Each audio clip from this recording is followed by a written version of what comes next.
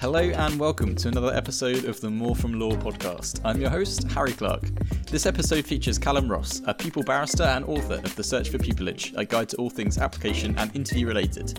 In this episode, Callum and I discuss the application process for barristers for pupillage, covering each stage of the application process and what Callum put into practice in order to succeed. Let's get into it.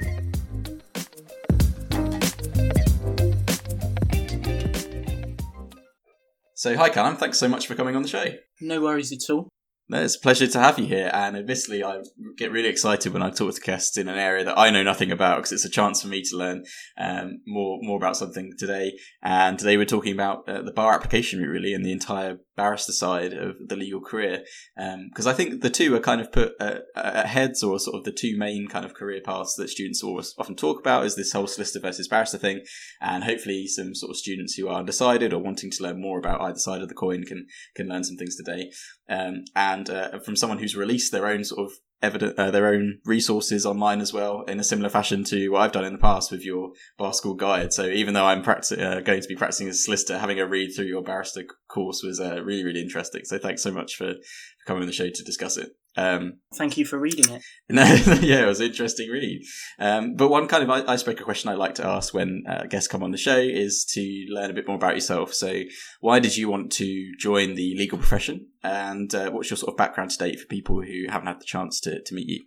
Okay, so joining the legal profession for me, I think, was an opportunity to really enhance what I enjoy. So I've always loved language at school, never enjoyed maths or science particularly. It was always English for me, history, geography, stuff like that. And I enjoyed a lot of reading.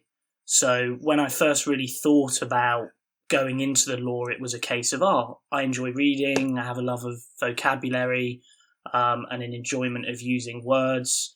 I was always an argumentative kid as well, as my parents and teachers will tell you.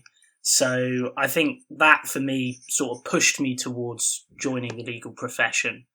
And then for me, I felt really, after I'd done a bit of experience, etc., I realised that this was a career where I could really make a difference on a day-to-day basis. I think I'll get my job satisfaction from that. So for me, it was really that opportunity that's pushed me into joining the legal profession. As far as my background's concerned, I grew up down on the south coast. My family are from Liverpool originally, so I moved back up. First opportunity I got at the age of 18.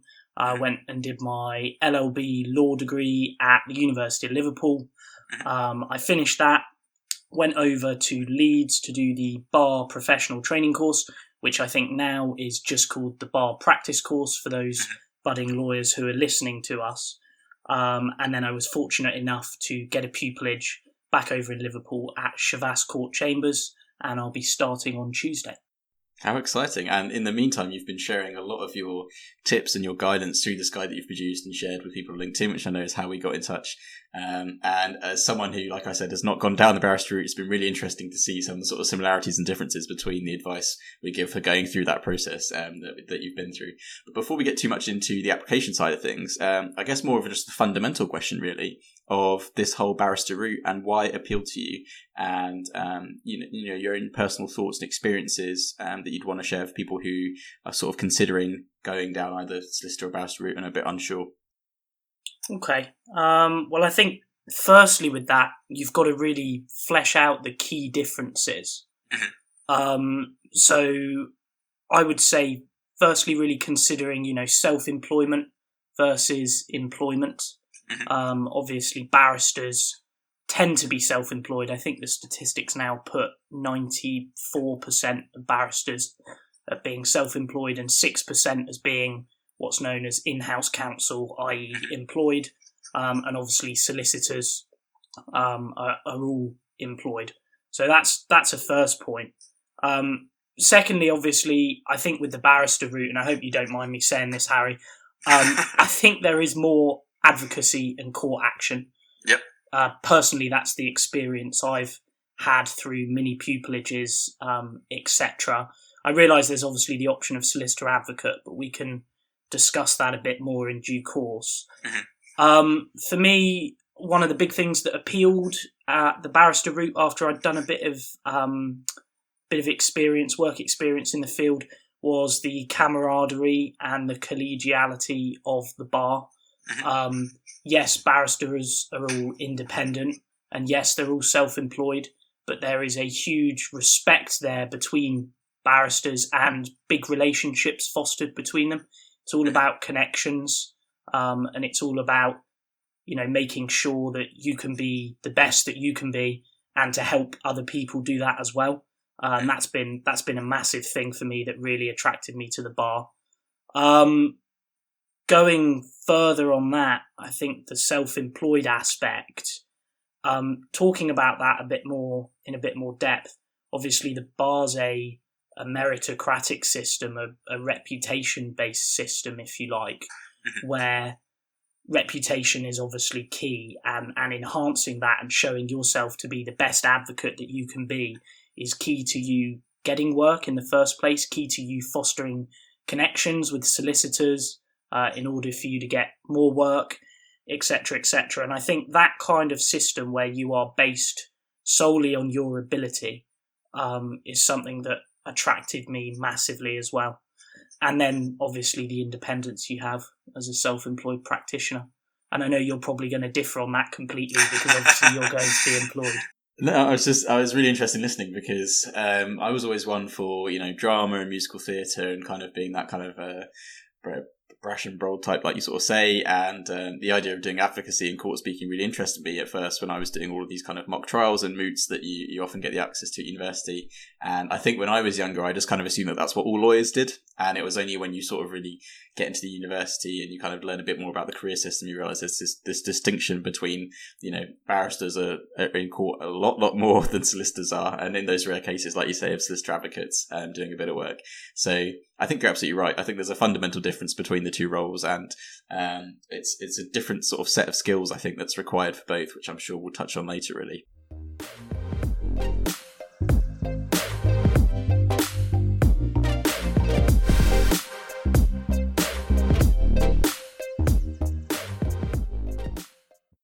And whilst there's those sort of fundamental differences between the two career paths, I think the application process for the two, there are some sort of slight differences and some similarities there. And I know that this was the primary sort of content and purpose behind your PDF or ebook that you shared with everyone on LinkedIn. And just reading through it, it's really interesting to see the kind of the crossovers in advice that I give to aspiring solicitors versus the ones you've given to aspiring barristers. But for those who are a bit sort of unsure, like myself, about what the whole barrister application route is like, what's the sort of average application process for chambers, say? So taking it from the very beginning, obviously, just like the solicitor profession, you'll do your LLB, your qualifying law degree. And then what you'll do is go on to study the bar practice course, as it's known now. The BPC, that's changed over the last year. So you would do that rather than the LPC, which is obviously for the solicitor profession, is the LPC, isn't it? Yep, that's correct. And then you would go through what's known as the glorious pupillage application process. Okay. Pupillage is effectively your last bit of training that you will do. So you've done the academic stage, the qualifying law degree, your LLB. Then you'll go on and you'll do the vocational training stage, if you like, the element where you're really practicing advocacy, etc., on the bar practice course. And then you will go on and do the practical training, which is pupillage. And that is effectively 12 months spent in chambers where you're both practicing in the second 6 and non-practicing in your first 6 months. And to get there, you've got to go through this process, which basically involves, and I imagine this is very similar to the training contract applications, written application first and foremost to the chambers that you're interested in. Those chambers will then invite, usually for a first round interview. You'll go to a first round interview and they'll basically decide whether they want to interview you again, and then you will have either a piece of written work in the middle or just straight into a second round interview. But I should caveat that, Harry, that every Chambers does it slightly differently. Yeah, and it's the same in the solicitor route. There is a kind of general emphasis on what different firms look for at different stages, and comparing it to the bar one, for instance. So there is generally that element of having multiple interviews, but rather than there being 2 in-person ones, say there's usually some sort of online testing before that initial video interview, and then an assessment centre where they bundle together an interview alongside some of those kind of practical written skills that you hinted at there. So for the most part, fairly similar, but I can imagine how that interview process can still be quite alien, I think, to students who just don't have any idea what it's all about, and kind of getting an insight through your resources and hearing you talk about it, I'm sure will be really useful to them. So taking that written application as a starting point, for instance, what are some of the really common questions that you'll see a lot of chambers ask, and what's your advice for students to address them in the best possible way? Okay, so I've written about this in my guide. I can't recall the page number off the top of my head, but I think the subtitle is something along the lines of tackling difficult questions. And there I cherry pick some questions that chambers tend to ask a lot, and candidates will notice when they are looking at pupillage application forms for the first time that actually, I imagine, much like solicitors' firms, a lot of the applications are very similar. So the same questions are asked time and time again. For instance, why do you think you would be a good barrister? And in tandem with that, what do you think the important skills of a good barrister are? Moving on from that, then perhaps more of a personal touch, things like why us? Why do you want to practice at this particular chambers? Why do you want to practice on this particular circuit, geographical area in the country? They're all very common pupillage application based questions. I'm not ruling out that you wouldn't be asked them in interview as well. But most chambers tend to include those on their forms. Sure. And then your advice for approaching those in the right way. So, as a caveat for the solicitor side, I say that I've read a lot of applications for people applying for training contracts and vacation schemes and so on. And I think there's 2 things which really stick out when it makes a great application versus a good one. One is specificity. So being able to really see that candidate has researched that particular firm and has given genuine reasons that apply to them and their story, that link their motivations to join that firm with their experiences and their academics and so on. And then the second is just clarity. So super clear in your writing, really addressing the question that the interviewer is genuinely asking, proofreading, because lawyers are supposed to be sticklers for detail, and just making sure that the kind of the readability of the answer is really there. Are they similar for your sort of bar advice for students, or is there an element that you would say is necessary for the barrister route that might not be for the solicitor one when it comes to answering those sort of questions? I would completely echo everything you've just said. In fact, I was just listening to you thinking I couldn't have put that better myself. There you go. Points that I've noted down, I've just got jotted down here. When you asked whether I'd be interested in doing this, my first 2 thoughts were get across to candidates who are interested in doing this that they need to be precise and specific, and that they need to be clear and have clarity in their answers, because without those on an application form, I think chambers have such a wealth of candidates now, it is such a competitive process, that without those 2 things, you lack compared to other candidates. I think it stands out if you don't have those. And the way I phrase it to people that I speak to when I've done some mentoring, is that you basically need to give chambers, you basically can't give chambers a reason not to interview you, if that makes sense. You've got to accept at that point that they're getting hundreds of applications from candidates who are very good, just like you if you're applying. But the key there is to make yourself stand out, to not give them a reason to put you in the no interview pile.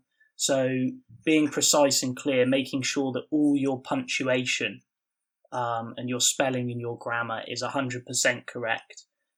Reviewing everything you're writing. And I think, and I'd hope you'd echo this on training contract applications as well, Harry, but really thinking about everything you're saying and thinking to yourself, being very critical after you've written an application and thinking, does that add value? Does that make me, an attractive candidate to this Chambers?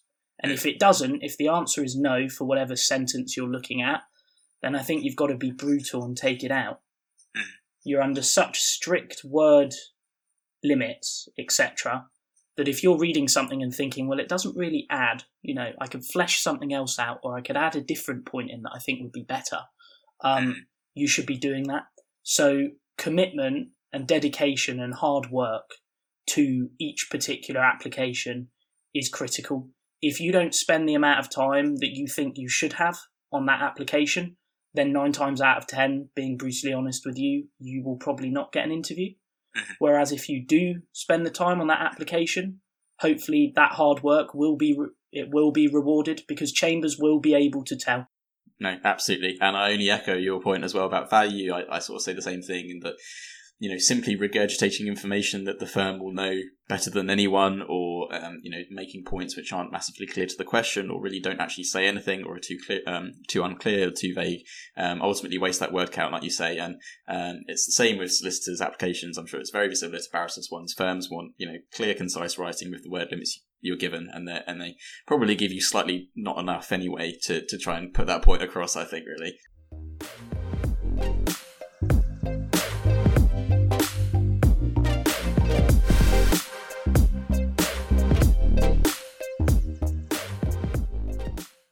So far we've both mirrored a sort of similar advice for solicitors' barrister routes, but I think there's a really big difference that we can find between the application process, and certainly when it comes to the skills that barristers are using over solicitors, which is this whole idea of advocacy. So at law school, I obviously gave it a go, and it's good fun, stand up in court and make your case and so on. But in reality, like we said, solicitors don't tend to do a lot of that. And instead, when they're giving advice, it's much more kind of commercial based in their answer. So they're tailoring their advice to the client. They're presenting the legal options versus standing in front of a judge and arguing a defendant's case in that way. And in your book, you go through this so-called art of persuasion, which I think was a really interesting read as a solicitor. And you talk all about how you need to be a persuasive advocate in the interview process. So what's your sort of advice, I guess, for being persuasive, and when it comes to those in-person interviews, really demonstrating to the Chambers that you would make a great advocate in a court system?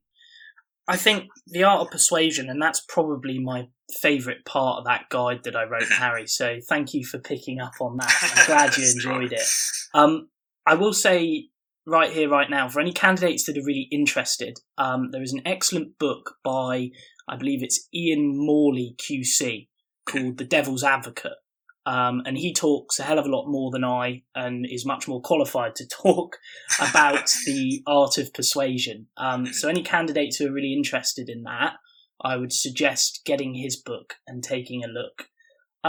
I think the art of persuasion, what it really comes down to, as you've nailed there, Harry, is showing Chambers in this sense that you are the best candidate, that you are showcasing all your skills and all your abilities, be that whether it's written advocacy and persuasive on paper, or be that when it's you sat in front of a panel at a Chambers doing a pupillage interview.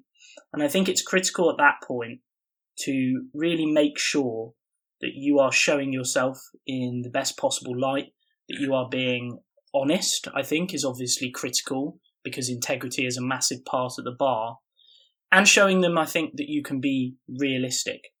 It's all for one going into an interview and showcasing your abilities, and treading the right line between confidence and arrogance, obviously, whilst doing that.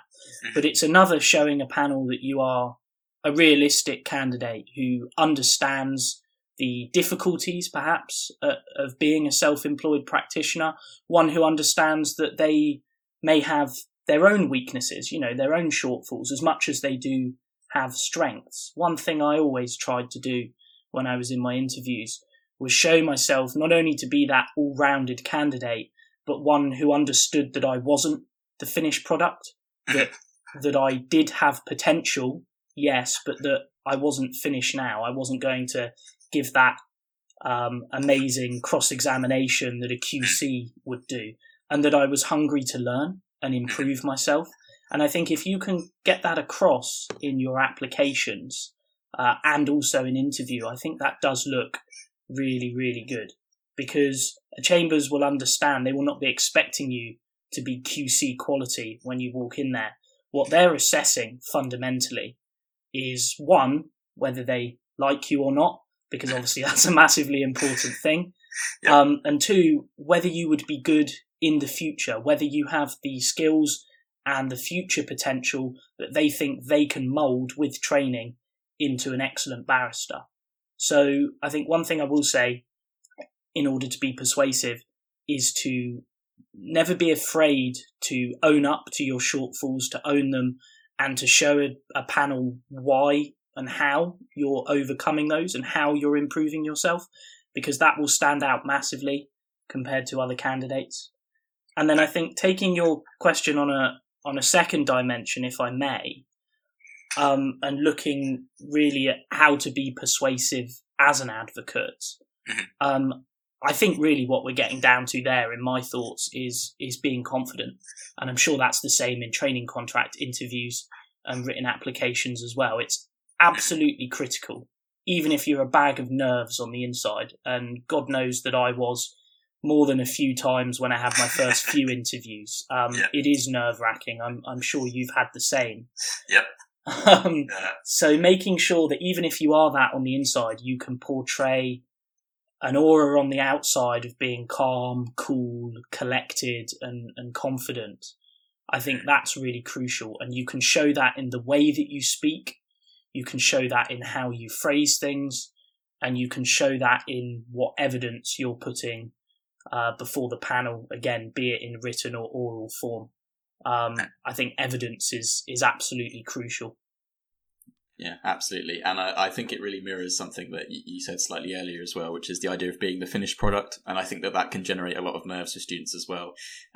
Be it they're walking into an interview, or they're thinking about, going to that assessment centre or something like that, group exercise, and feeling like they need to absolutely nail it all the time, and that firms are expecting this senior partner or QC of a barrister to walk in and nail everything. I think you're absolutely right. And it's a really important message. In that ultimately, they want to see that drive to learn. They want to see someone who has the potential and someone who has the ability to demonstrate that to the person across from them, really. Definitely.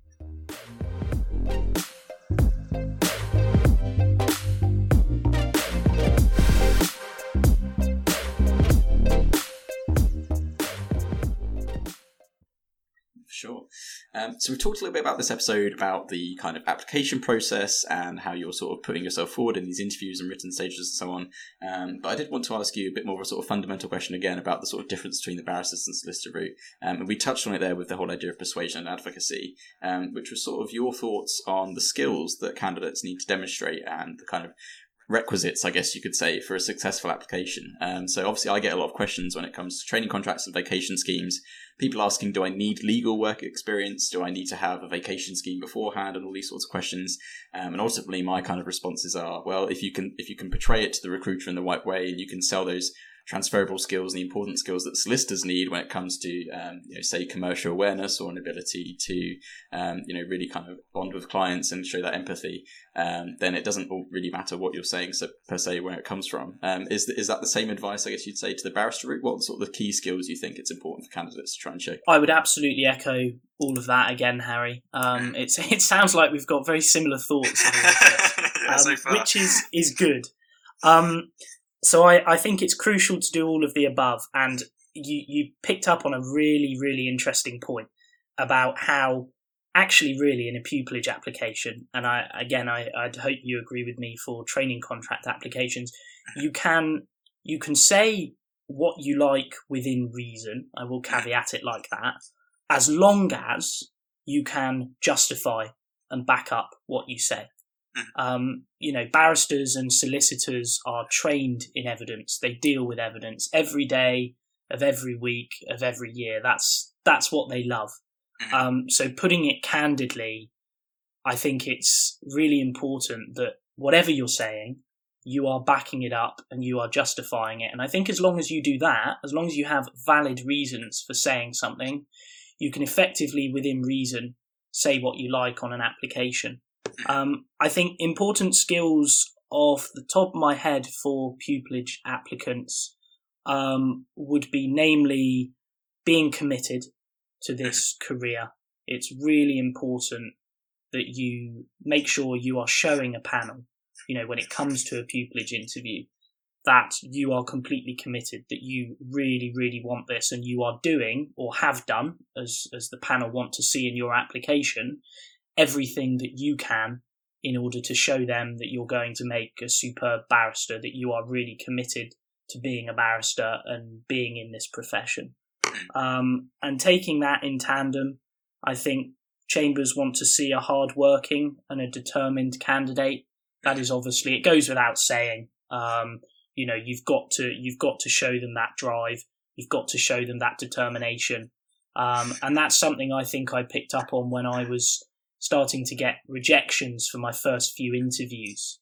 It is tough. It's not fun. No rejection ever is. I'm sure you'd echo me on that. Picking yourself up and dusting yourself down and going again is key. And I think that makes people a stronger and a better candidate. Being confident, we've talked about, so I won't talk too much more on that, but really showing the panel that you are confident and that you do believe in your abilities, you have that self-belief. It all goes together because it's showing them at the end of the day that you have potential, you have potential, and you're ready to work on that. And you're obviously confident as an advocate and on your feet. And that being a critical part of the job, it's obviously really important to show them that, both on paper and then in any interviews that you have. Being analytical and evaluative is obviously very key. I won't talk any more on that other than saying that really if you don't have those skills, then chambers will pick up on it. So just making sure that you do think analytically and evaluatively, and I'm sure the majority of candidates do have that because obviously that's what we're taught during our undergrad or the GDL for that matter. Sound judgment. Again, I can imagine you sat the other side of your computer screen, Harry, nodding along to this because I am. I can picture that this is probably very similar for both professions. And at the end of the day, the only, I think, major difference, if we're really, really looking at the basics and the underlying foundations that candidates can really pick up on to make these decisions between the bar or the solicitor route. And obviously there are a lot of niche differences and nuanced differences, but I think the critical one is the public speaking element and the advocacy. And so that's another point that you would have to really make sure comes across in your pupillage interviews and applications, is that you're a good public speaker, that you have advocacy experience, be that in mooting, be that in pro bono, mooting obviously being fake court scenarios and submissions to a judge and courtroom etiquette, or be that in pro bono and the giving of legal advice, be that in, say, negotiation competitions, which I got involved with at university, which perhaps display a different side of advocacy and a flexibility and an ability to think on your feet, such like. Again, being persuasive, as we've touched on, is critical. Honesty, I think, is really important. If you're not an honest candidate, and I'm sure I don't speak to anyone particularly who'll be looking and listening to this podcast, but you do have to be honest because integrity is a key part of the bar. And I think the key point that I make there perhaps isn't honesty per se, because I'm sure all candidates are. It's that you need to be realistic and not overstate your case. You know, if you've won a mooting competition, what you do not want to be saying to the panel in your pupillage application form that makes you as good an advocate as the QC who's head of chambers, because quite frankly, it doesn't. Yeah. So not overstating your case, I think, is critical. I would say those are the skills that I would pick out and say, as an overview, you need to be demonstrating all of those, both written and oral. No, fantastic. And it's really funny you make that point about, I guess, honesty and just integrity. And that I kind of give similar advice to some solicitors when it comes to, going into these interviews and you're being asked to comment on a topic, or you're asked to present your thoughts and feelings about a recent news story or something like that. My main piece of advice is just speak to your level of competency. Don't try to oversell the fact that you know something when you clearly don't. Because like you said, you don't know who you're sitting across from. And it could be that the partner who is an expertise in that area just happens to be the one interviewing you, and then you're in deep water very quickly trying to get out of that. So absolutely. And one thing I also wanted to ask you about finally, which I think is probably one of my personal favourite chapters of your guide, which is chapter 7, and it deals entirely with the weight, the outcomes, the anxieties that come with applications that I think really equally apply to any kind of application, be it legal or otherwise. And kind of dealing with those rejections and trying to learn from your mistakes and pick yourself back up again. So I think that there's a really common theme, sadly, of imposter syndrome throughout all of the aspiring solicitors that I talk to. I would assume that there's the same for barristers. I think it just reflects students generally, quite sadly. And I give my own advice when it comes to trying to learn from your past mistakes, reading through your old applications and trying to take some kind of value from those rejections. What is it that you think is critical to keep in mind when it comes to getting that final decision back and it unfortunately being not quite what you wanted? I think candidates really need to focus on themselves at that point. I had quite a few interviews last year, and thus what came with that was unfortunately quite a lot of rejections before I got my pupillage. It hurts. It is a kick in the teeth. It always will be. It doesn't matter whether it's a rejection of your pupillage application form or whether it's a rejection after a second round interview with your favourite set. It all hurts just as much. I think I will speak to candidates now being on the other side of it and say the pain doesn't get any easier initially, but what does happen is that you get over it quicker. You heal quicker from that. So I think what candidates really need to focus on is taking the positives, like you've just said, out of that situation. Yes, you've been rejected. Yes, it hurts. But think about it practically. How is this experience going to help me moving forward? Once you've picked yourself up and you've dusted yourself off, what have you learned? What lessons can you take from it? What feedback do you have? And I would press every candidate. Chambers are going to hate me if there's any barristers listening to this, especially ones on pupillage panels. But press a Chambers for feedback after interviews specifically. They have so many candidates. I do understand that it is very hard for Chambers to give individual feedback. But I think if you press them into it, hopefully a lot of Chambers will. It may only be a couple of lines, it may only be a point, but it is a point more that you can work on, that you can improve on, than it is if you just say, okay, I've been rejected, I'll leave that one, we'll move on to the next one. So first of all, don't be disheartened. Learn from these experiences. It will make you a stronger candidate, and go on from there.